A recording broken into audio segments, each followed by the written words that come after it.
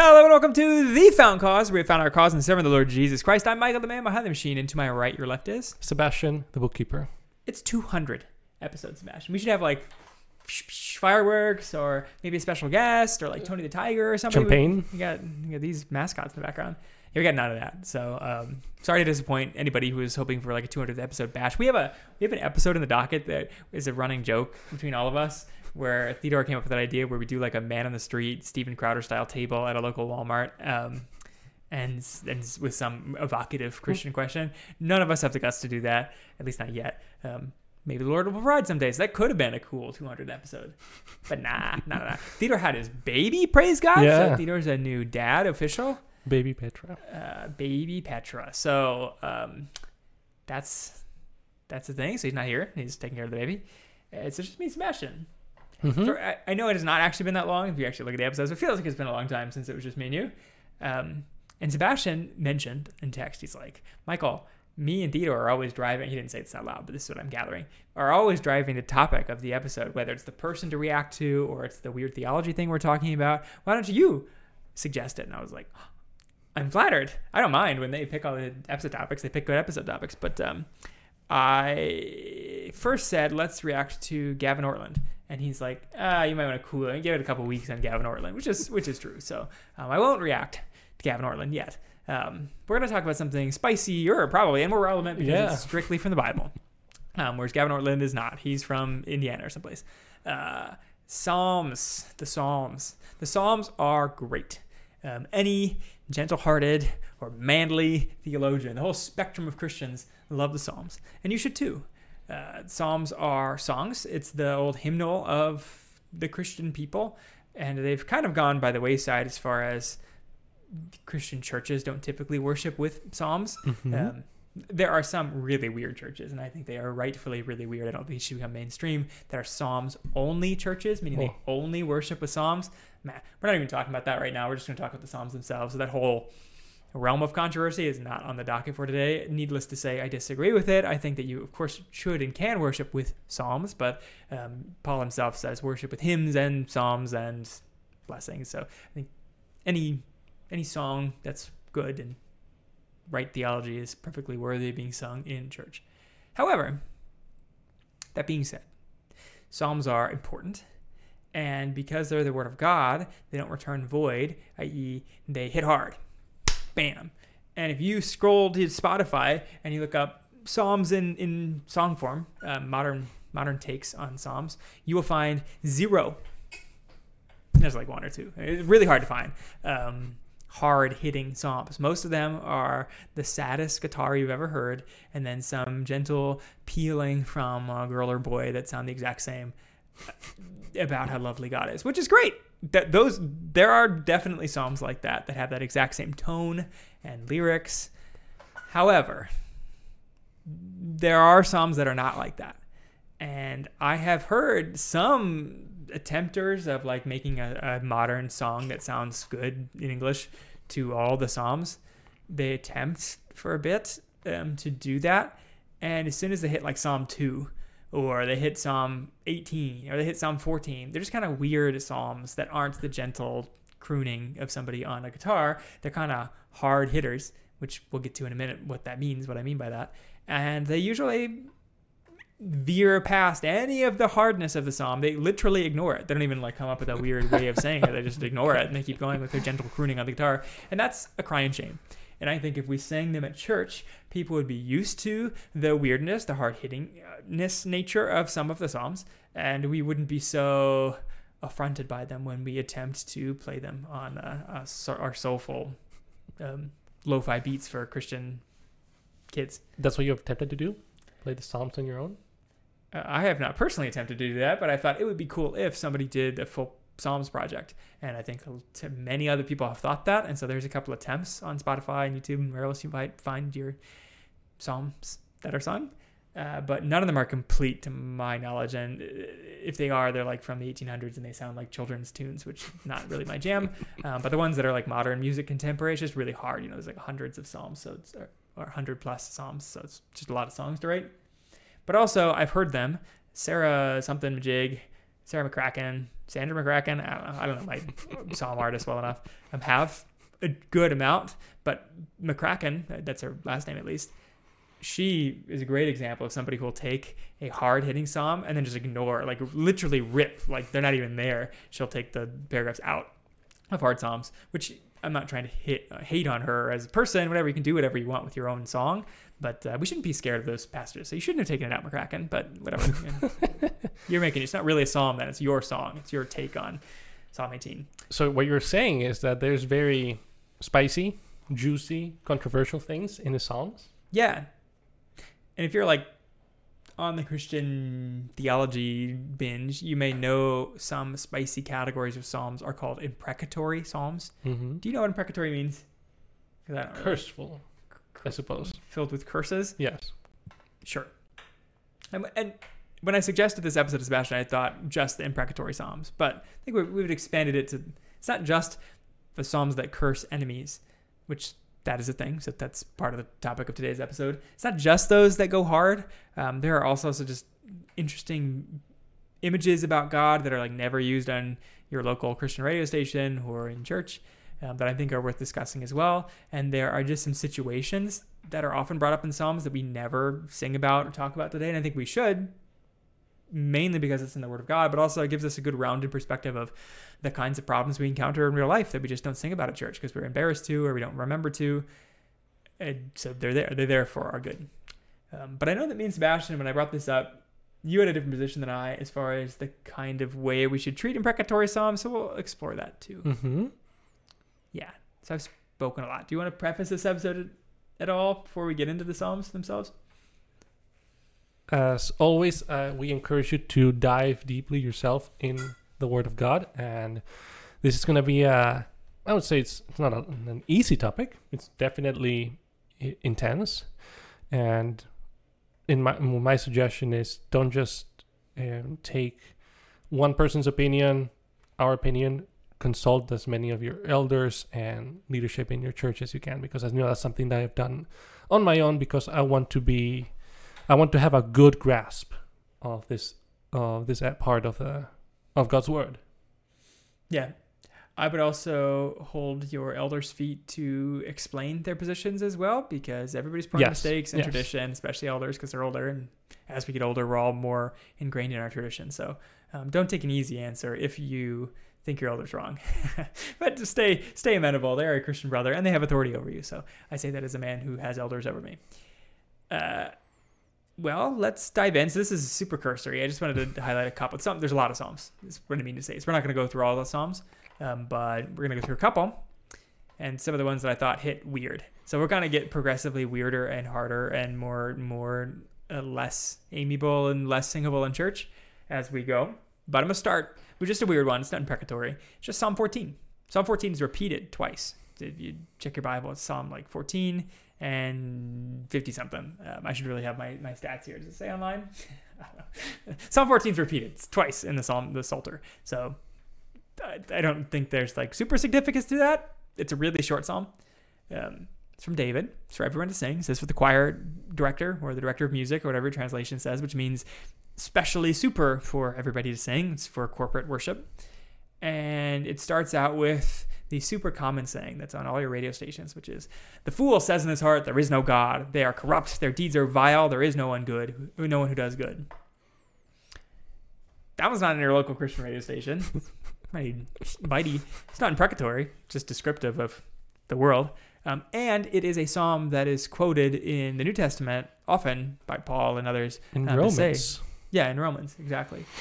So it's worth singing about, and we don't really sing it in church. So it's bitey language, right? The fool says in his heart, and some people will quote Proverbs or Jesus and say, you shouldn't say fool. It's a curse you're not allowed to say. And David does, and here it is in the Psalms. I think you should be careful. Keep in mind what Jesus has to say about calling people fools. Keep in mind what Proverbs say about insulting people. But this is directly from the Word of God. The fool says in his heart, there is no God. So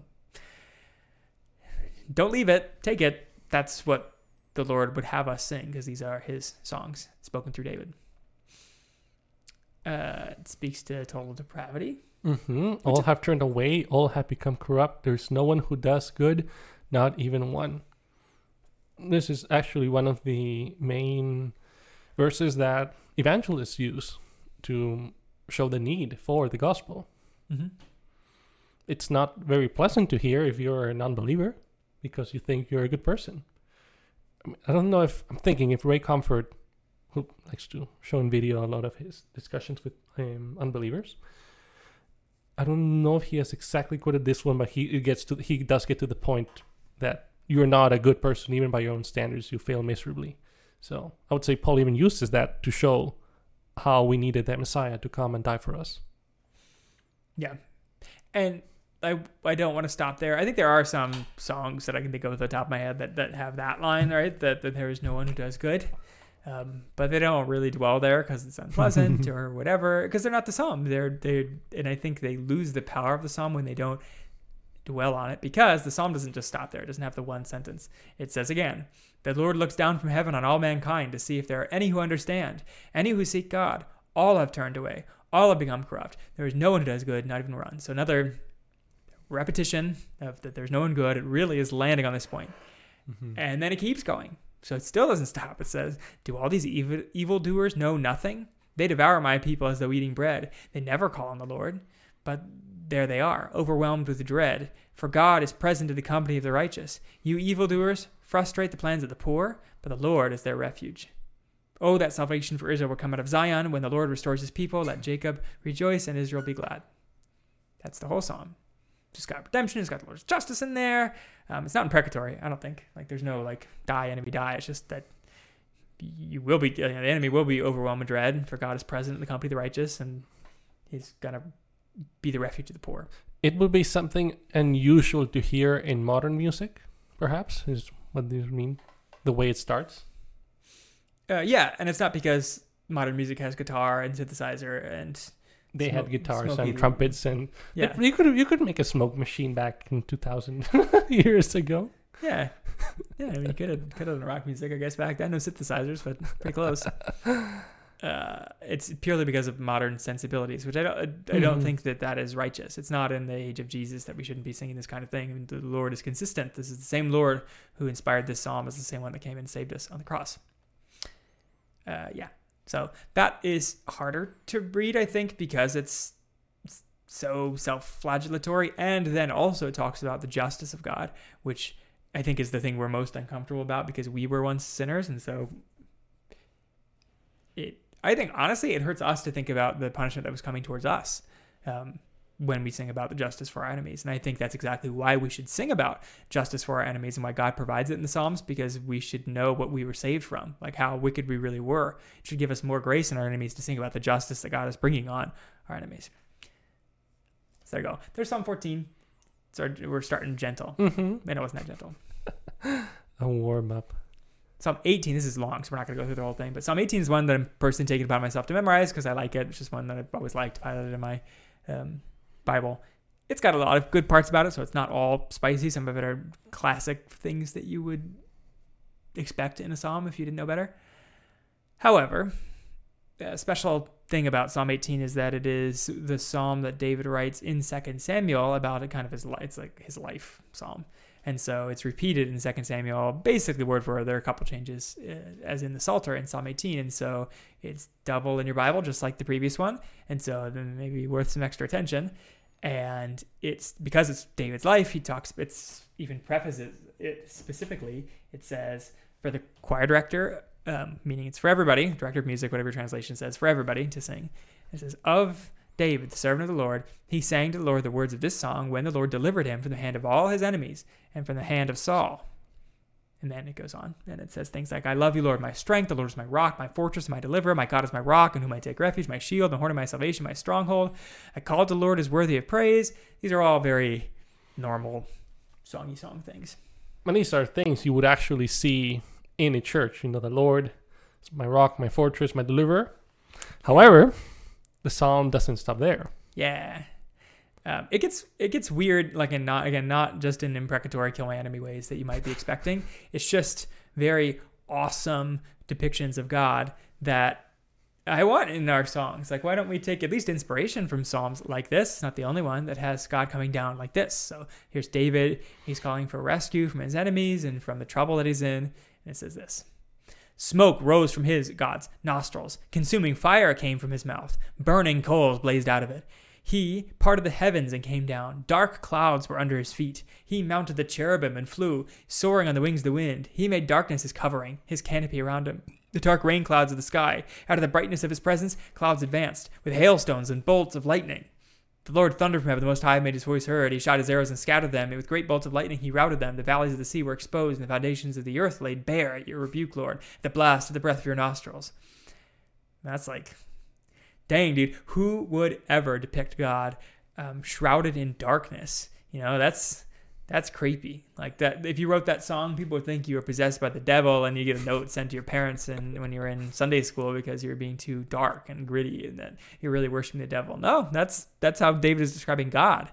And so I think we should have some of these awesome depictions of God coming down like this, or genuinely being not super cuddly. Of course, the Lord can be cuddly, but his standard practice is not to be, right? He is the awesome, holy God that stands above all others. So that's cool. Take that away from the psalm. And again, it's all juxtaposed in between things that we all love. Like it says, he reached down from on high and took hold of me. He drew me out of deep waters. That's like straight out of Oceans, the popular Christian song about taking me out of deep waters. But then, on a separate category of things that are hard for us to read, so it's hard for us to read God being like super awesome and kind of scary. Okay, maybe not that hard. Then it has a line like this.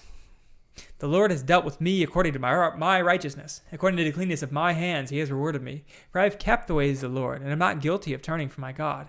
All his laws are before me. I have not turned away from his decrees. I have been blameless before him, and I have kept myself from sin. The Lord has rewarded me according to my righteousness, according to the cleanness of my hands in his sight. Kind of in contrast to this Psalm 14 about us all being sinners, here's David talking about his own righteousness, which makes us all uncomfortable because we're used to calling ourselves sinners to some extent, at least, right? And this is like talking about our righteousness, which can sound a lot like boasting, and that's bad. However, if you read Romans, which starts out as no one's good, not even one, if you keep going, oh my goodness, is it chapter 4 or chapter 5? Now we have been justified in Christ Jesus. We have peace with God. We have been justified. We will be glorified. We have been made holy. And I would say that David is boasting not in his own literal righteousness from himself, but rather he is boasting through the Holy Spirit in the righteousness of God that has been granted to him, which has been granted to all believers. Yeah, evidence because David was, quick may be relative, but he's quick to repent. He repented for the Bathsheba incident. He repented for the blood on his hands. He repented for his own weakness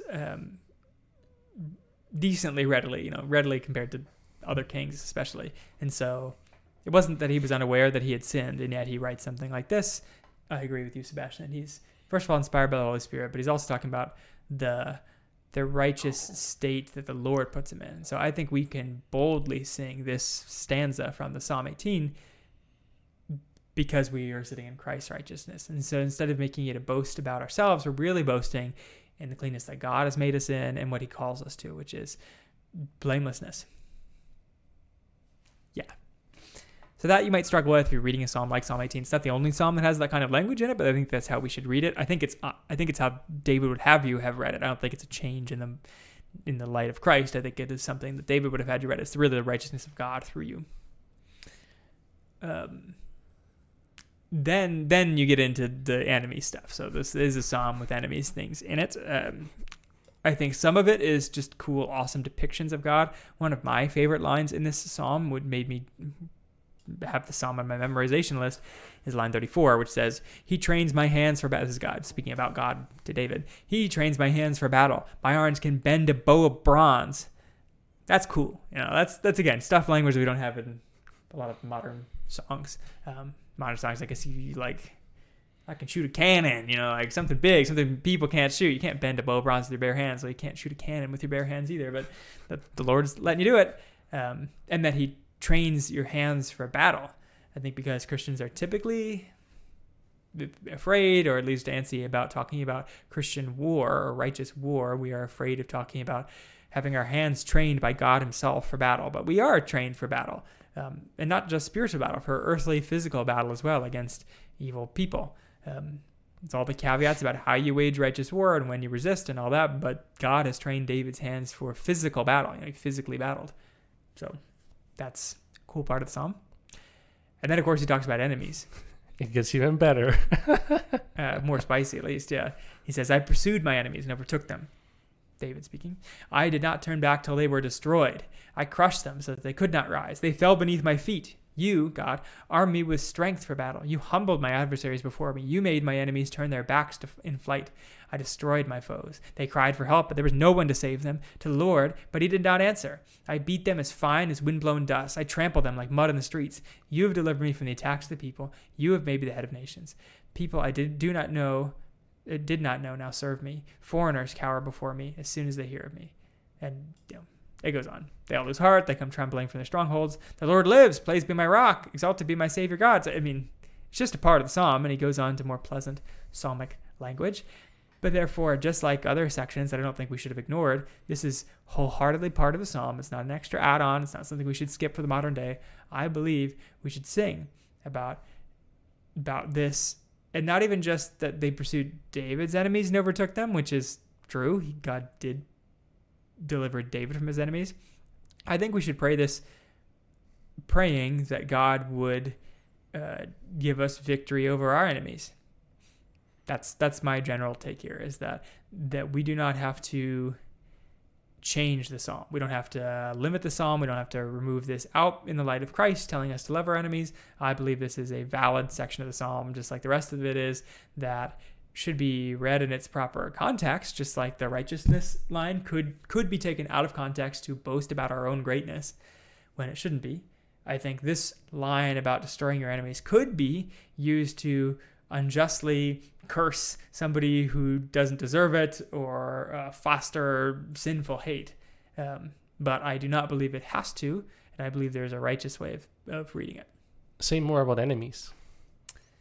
Well, that's the thing, right? I think that we need to define who our enemies are. We could say a lot, and maybe we should just get into it right now. I think there are a couple of ways to take this.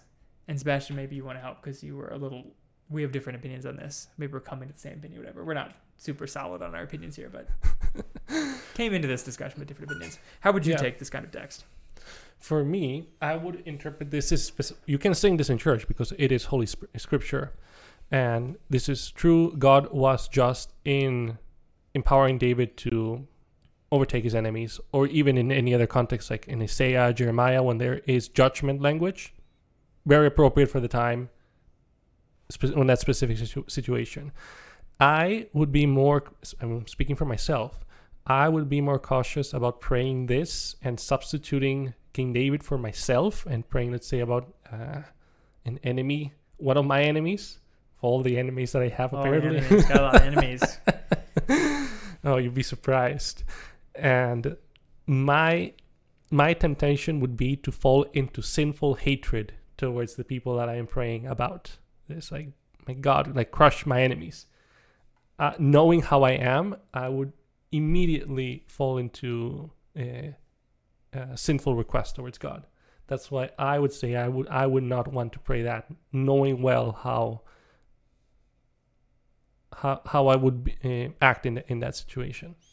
Yeah, and though I don't agree philosophically and scripturally, I will back up your point so that those in the audience that have similar opinions can be validated here. I know the arguments, at least.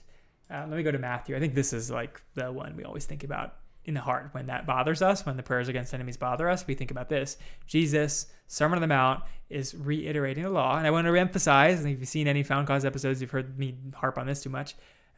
The Sermon on the Mount. So Jesus sitting on the mountain saying, you have heard eye for an eye, tooth for tooth, but I tell you, don't resist an evildoer.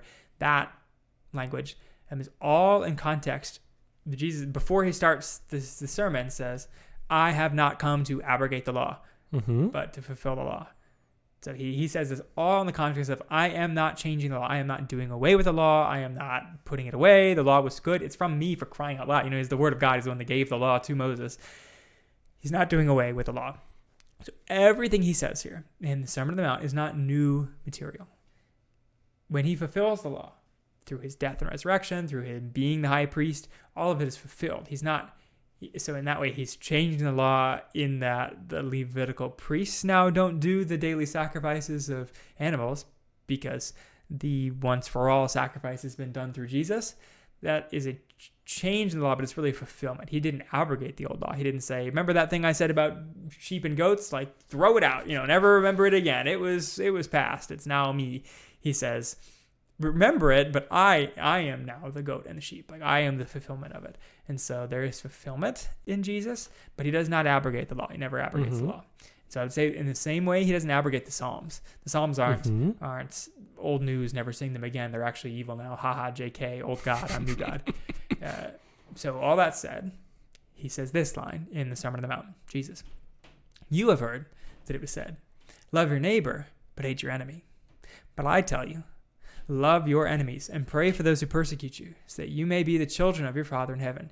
Because he causes the sun to shine on the evil and the good, and sends rain on the righteous and the unrighteous. If you love those who love you, what reward will you get?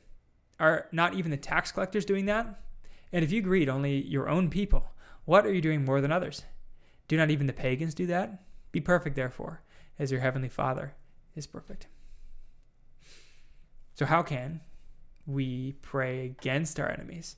Pray that God trample them before us, that the Lord give us victory over them, if we are supposed to not hate our enemies and love them, and pray for those who are persecuting us. If I understand your position on this, as we were preparing for the episode, this is specifically referring to justice versus injustice to be done. So for the loving your neighbor and hating your enemy, I think I gave you the example of if someone does you harm, like by stealing a few drachmas from you, don't say, I'm going to go kill your family.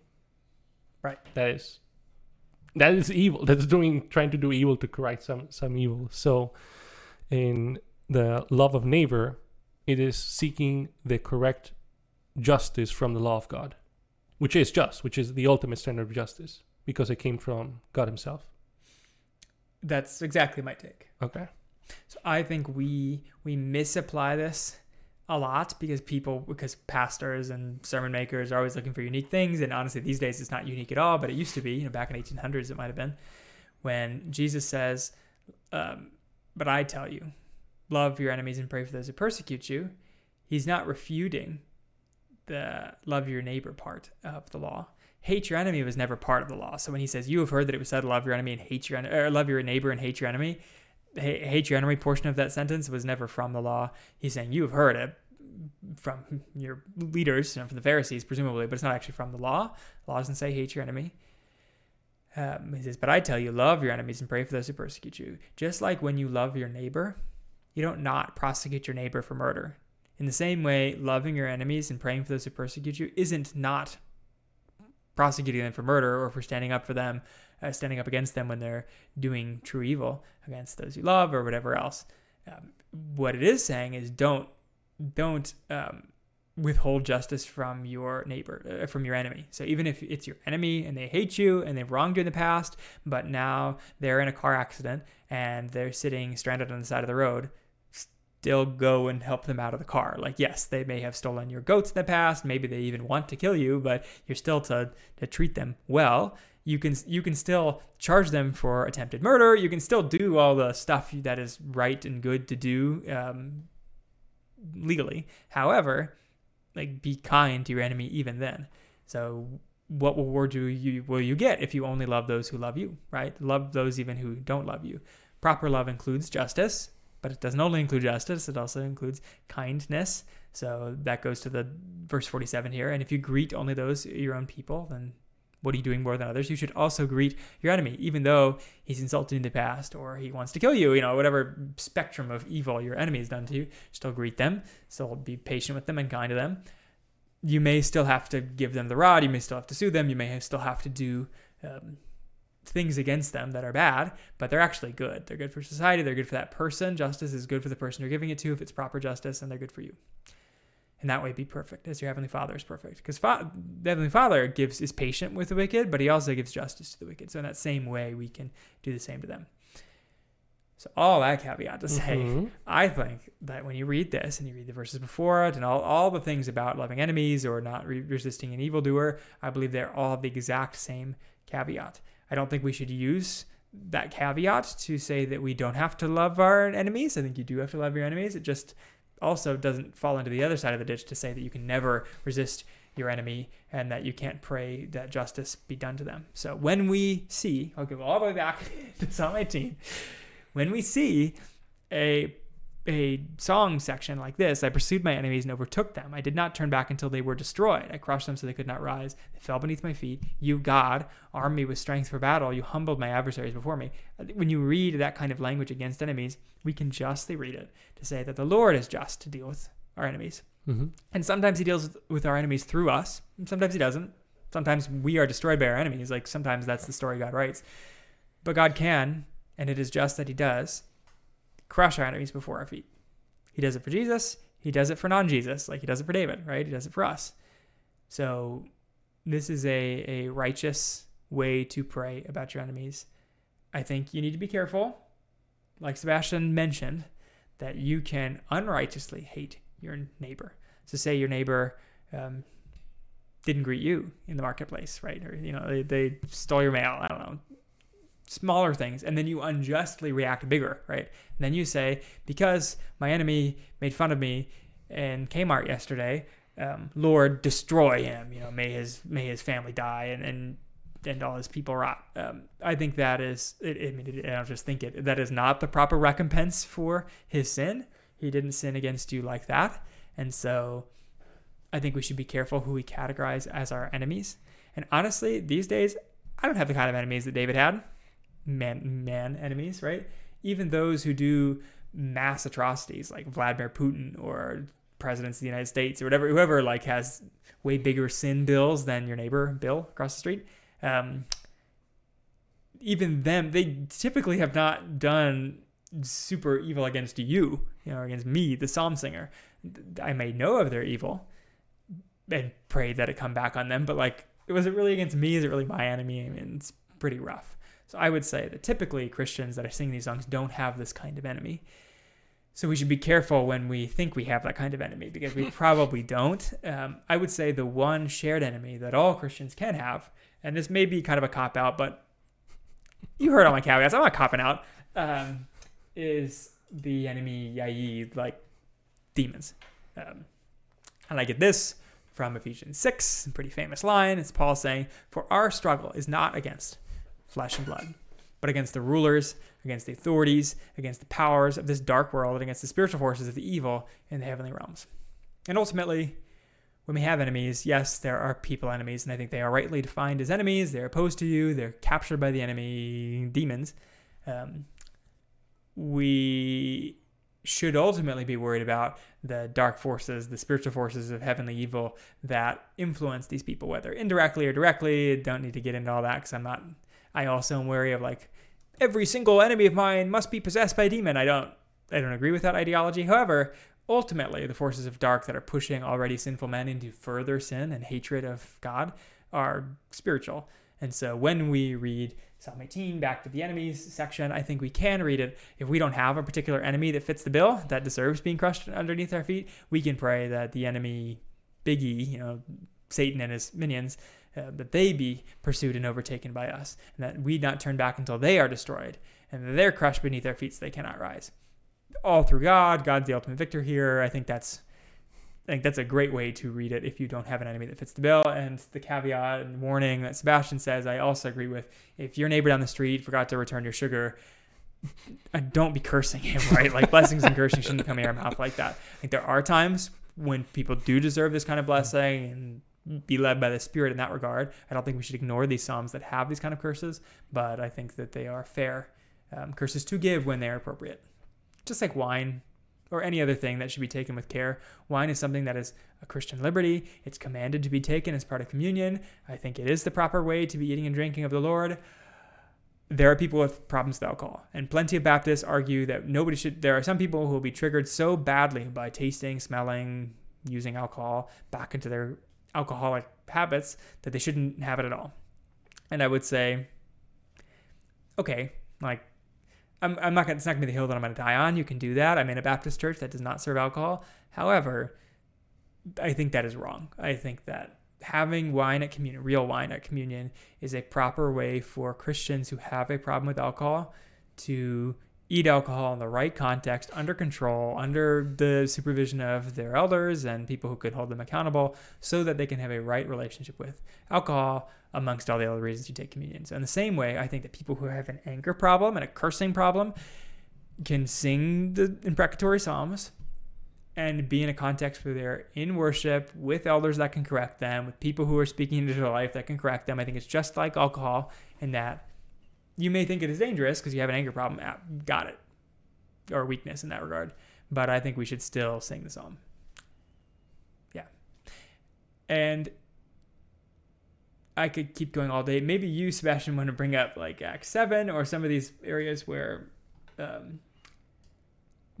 other Christians have shown restraint in cursing their enemies, or do you want to just go into like this even spicier psalms? Because there are spicy. Psalm 18 is not the spiciest kill your enemies psalm out there. Not even close. So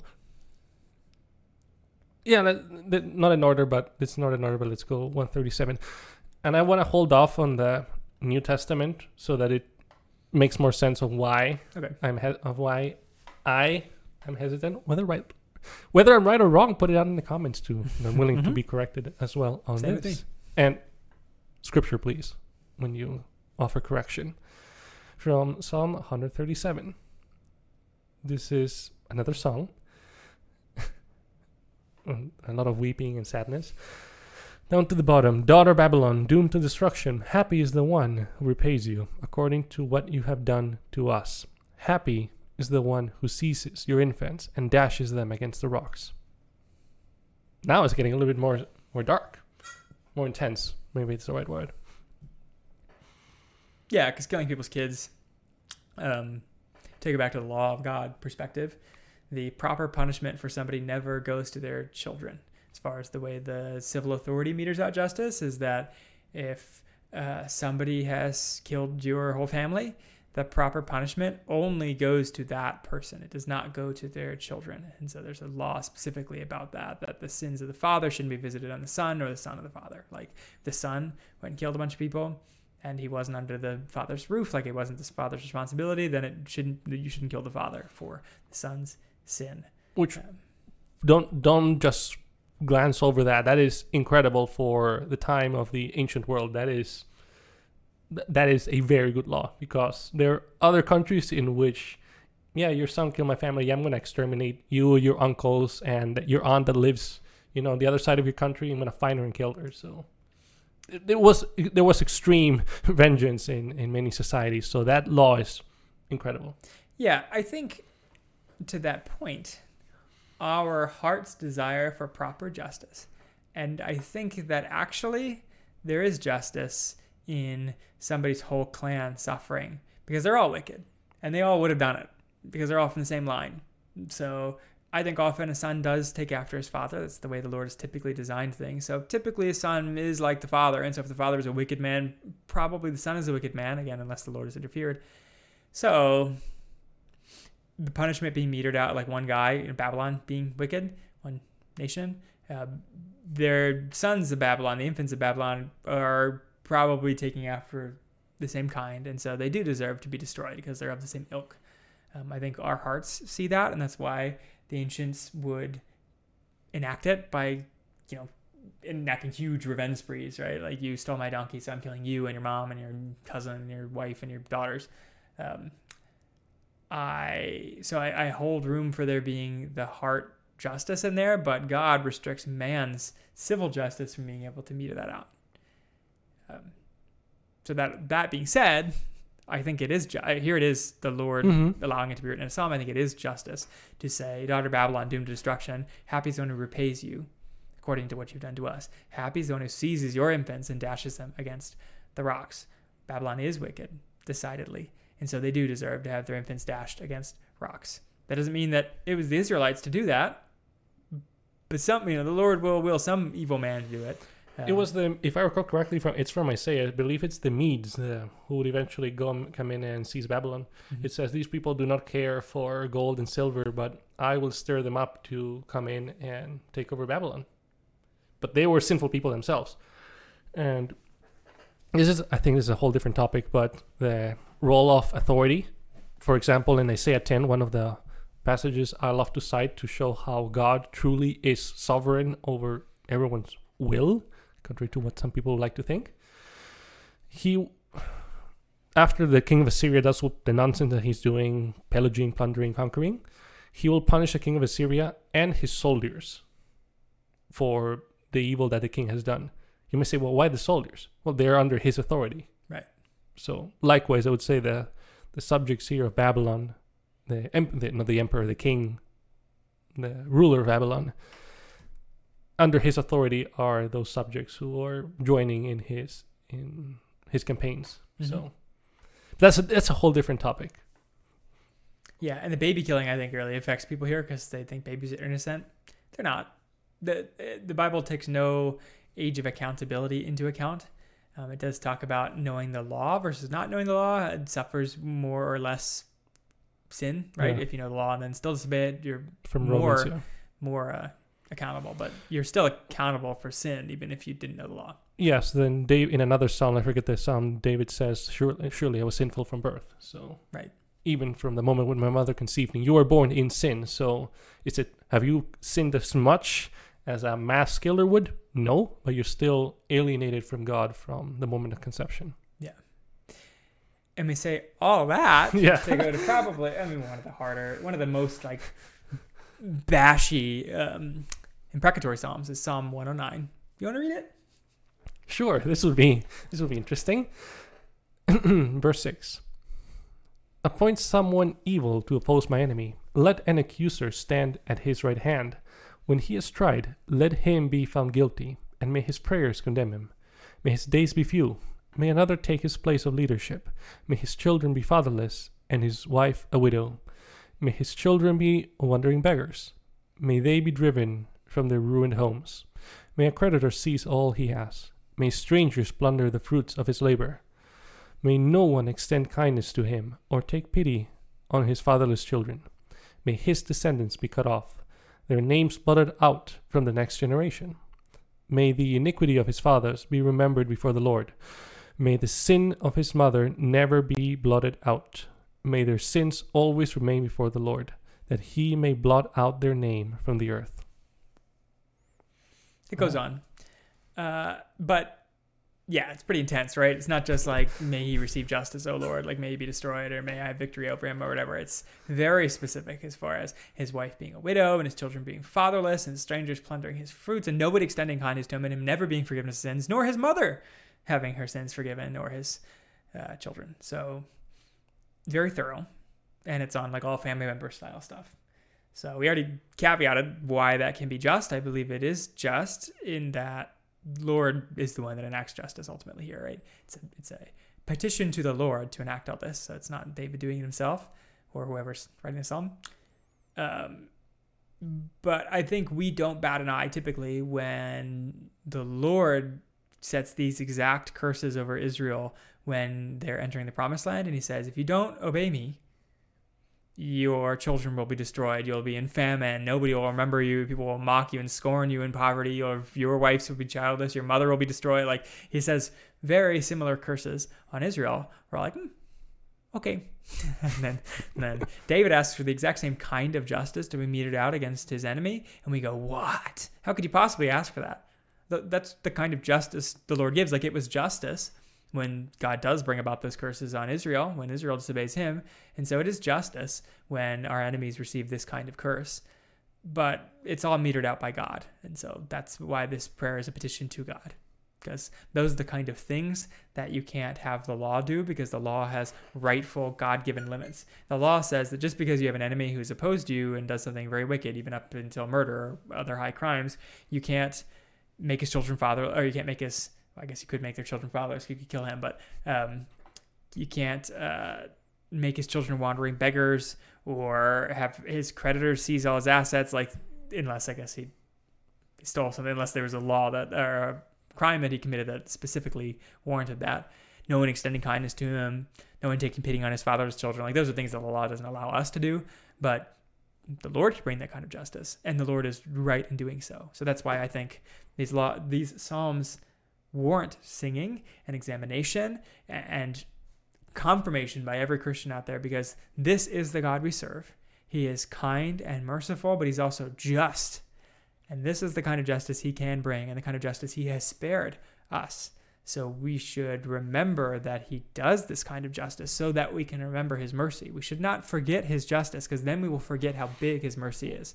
And I think we totally miss how big God is when we flee from this kind of text.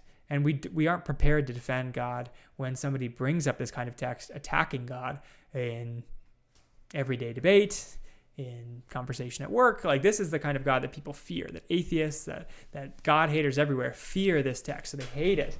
And typically they don't even bring it up because it's too terrible for them to even talk about. But they think it in the back of their minds, and this is why they hate God. And we should be prepared to defend this God of ours who has this kind of justice, because he extends that much more greater mercy, that this was what we deserved and we didn't get it.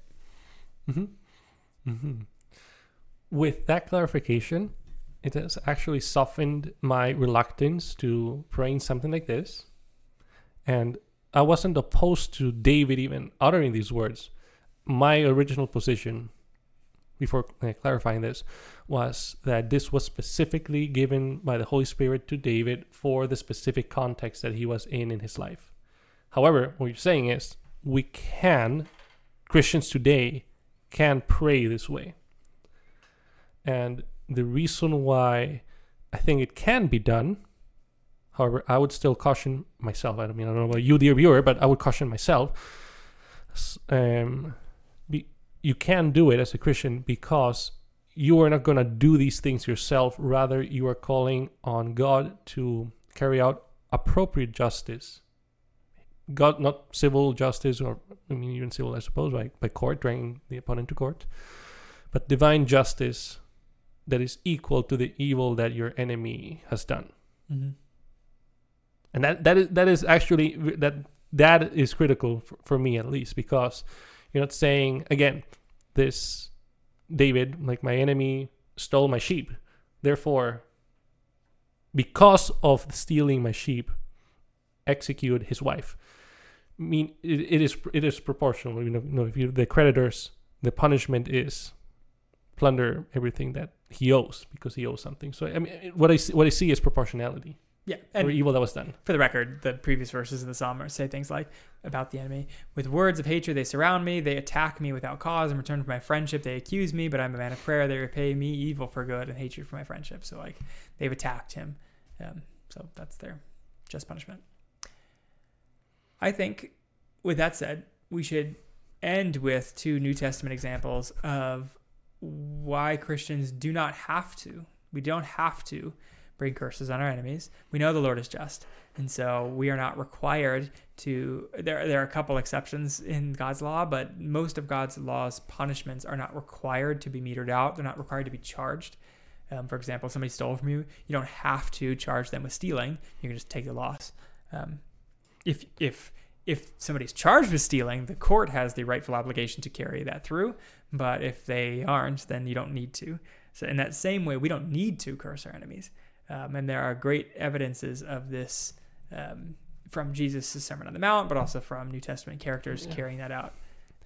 Would you say that it was for the eye for an eye and tooth for tooth, which is supposed to be, the proper punishment for the crime, not go overboard or have leniency too much, imbalance in justice, but then do not resist an evil person. Someone slaps you, insults you, in that sense, turn the other cheek, let them insult you. You don't have to come back at the person. Yeah, and that's you're quoting Sermon on the Mount right before the one about loving your enemy. Jesus also says, don't resist an evildoer. You've heard an eye for an eye and tooth for tooth. So those are God-given up to points that you can punish somebody, right? If they take your tooth, you can punish them up to a tooth's value. Same with an eye or anything else. But Jesus says, don't resist an evil person. If anyone slaps in the right cheek, if anyone insults you, essentially, let them insult you more. If anyone wants to sue you to take away your shirt, presumably, by the way, with just cause that you did actually owe them your shirt, let them have your coat as well. Give them more than enough in their return. If anyone forces you to go 1 mile, which is a legal right of kings to have over their subjects in God's law, it's also what the Romans did to the Jews, go with them too. Like extra give out of what you're legally obligated to do. Don't just give what you're purely legally obligated to do. Someone wants to borrow from you, give it to them. These are all things out of the law already. They're not new things. And so in that way, I think that it's not applicable to say that don't resist an evildoer means that you shouldn't curse your enemy. I do not believe they're one-to-one. Jesus isn't talking about that. He's talking about making sure you're generous with your opponents, which is different than not cursing them and giving them justice, because you are allowed to give them justice. Now, you don't have to come after your enemies. You can actually decide that to ask for mercy to be done on those people. I immediately thought of Stephen when coming up with the scope of the episode. And in Acts 7, at the very end, the last 2 verses, while they were stoning Stephen prayed, Lord Jesus, receive my spirit. Then he fell on his knees and cried out, Lord, do not hold this sin against them. When he had said this, he fell asleep. Okay, he died. Would he have been righteous to be like Elijah and call fire from heaven on the Pharisees that were like unrighteously chasing him, covering their ears at the wonderful news of the Messiah that was risen and is the Savior of the world? Yeah, totally. Elijah did it when people came after him. Mm-hmm. So in this case, I would say that Stephen is setting the example that you don't have to do that. You can ask God to have mercy on your enemies. Yes. Amen. That one's easy to sell in church, I think, for the most part. But we should remember it. We shouldn't take for granted things that we currently think are easy. Because one day, those might be hard truths. So we shouldn't shy away from them either. To me, that would be really hard not to immediately start thinking of some punishments for my enemies. So it takes courage to pray that, especially if some people are throwing rocks at you, trying to kill you. Now, what I wanted to see to make sure that the Psalms carry over, like the theme of the Psalms of curse carries into the New Testament, was if there are any verses that seem to suggest that, let God punish the evildoer from someone other than Jesus, of course. Mm-hmm. And in 2 Timothy chapter 4, Paul writes, and near the end of his letter, Alexander the coppersmith did me much evil. The Lord reward him according to his works. So, it's not as robust as the Psalm 109 like we read, right? It's not like cursing every curse possible on him, but clearly this is Paul's way of cursing him, saying, Lord, reward him according to his works. And he's got bad works, so may the Lord punish him. And he goes on to say, this is in King James, so apologize, but he says, of whom be thou ware also, for he hath greatly withstood our words. So beware of him.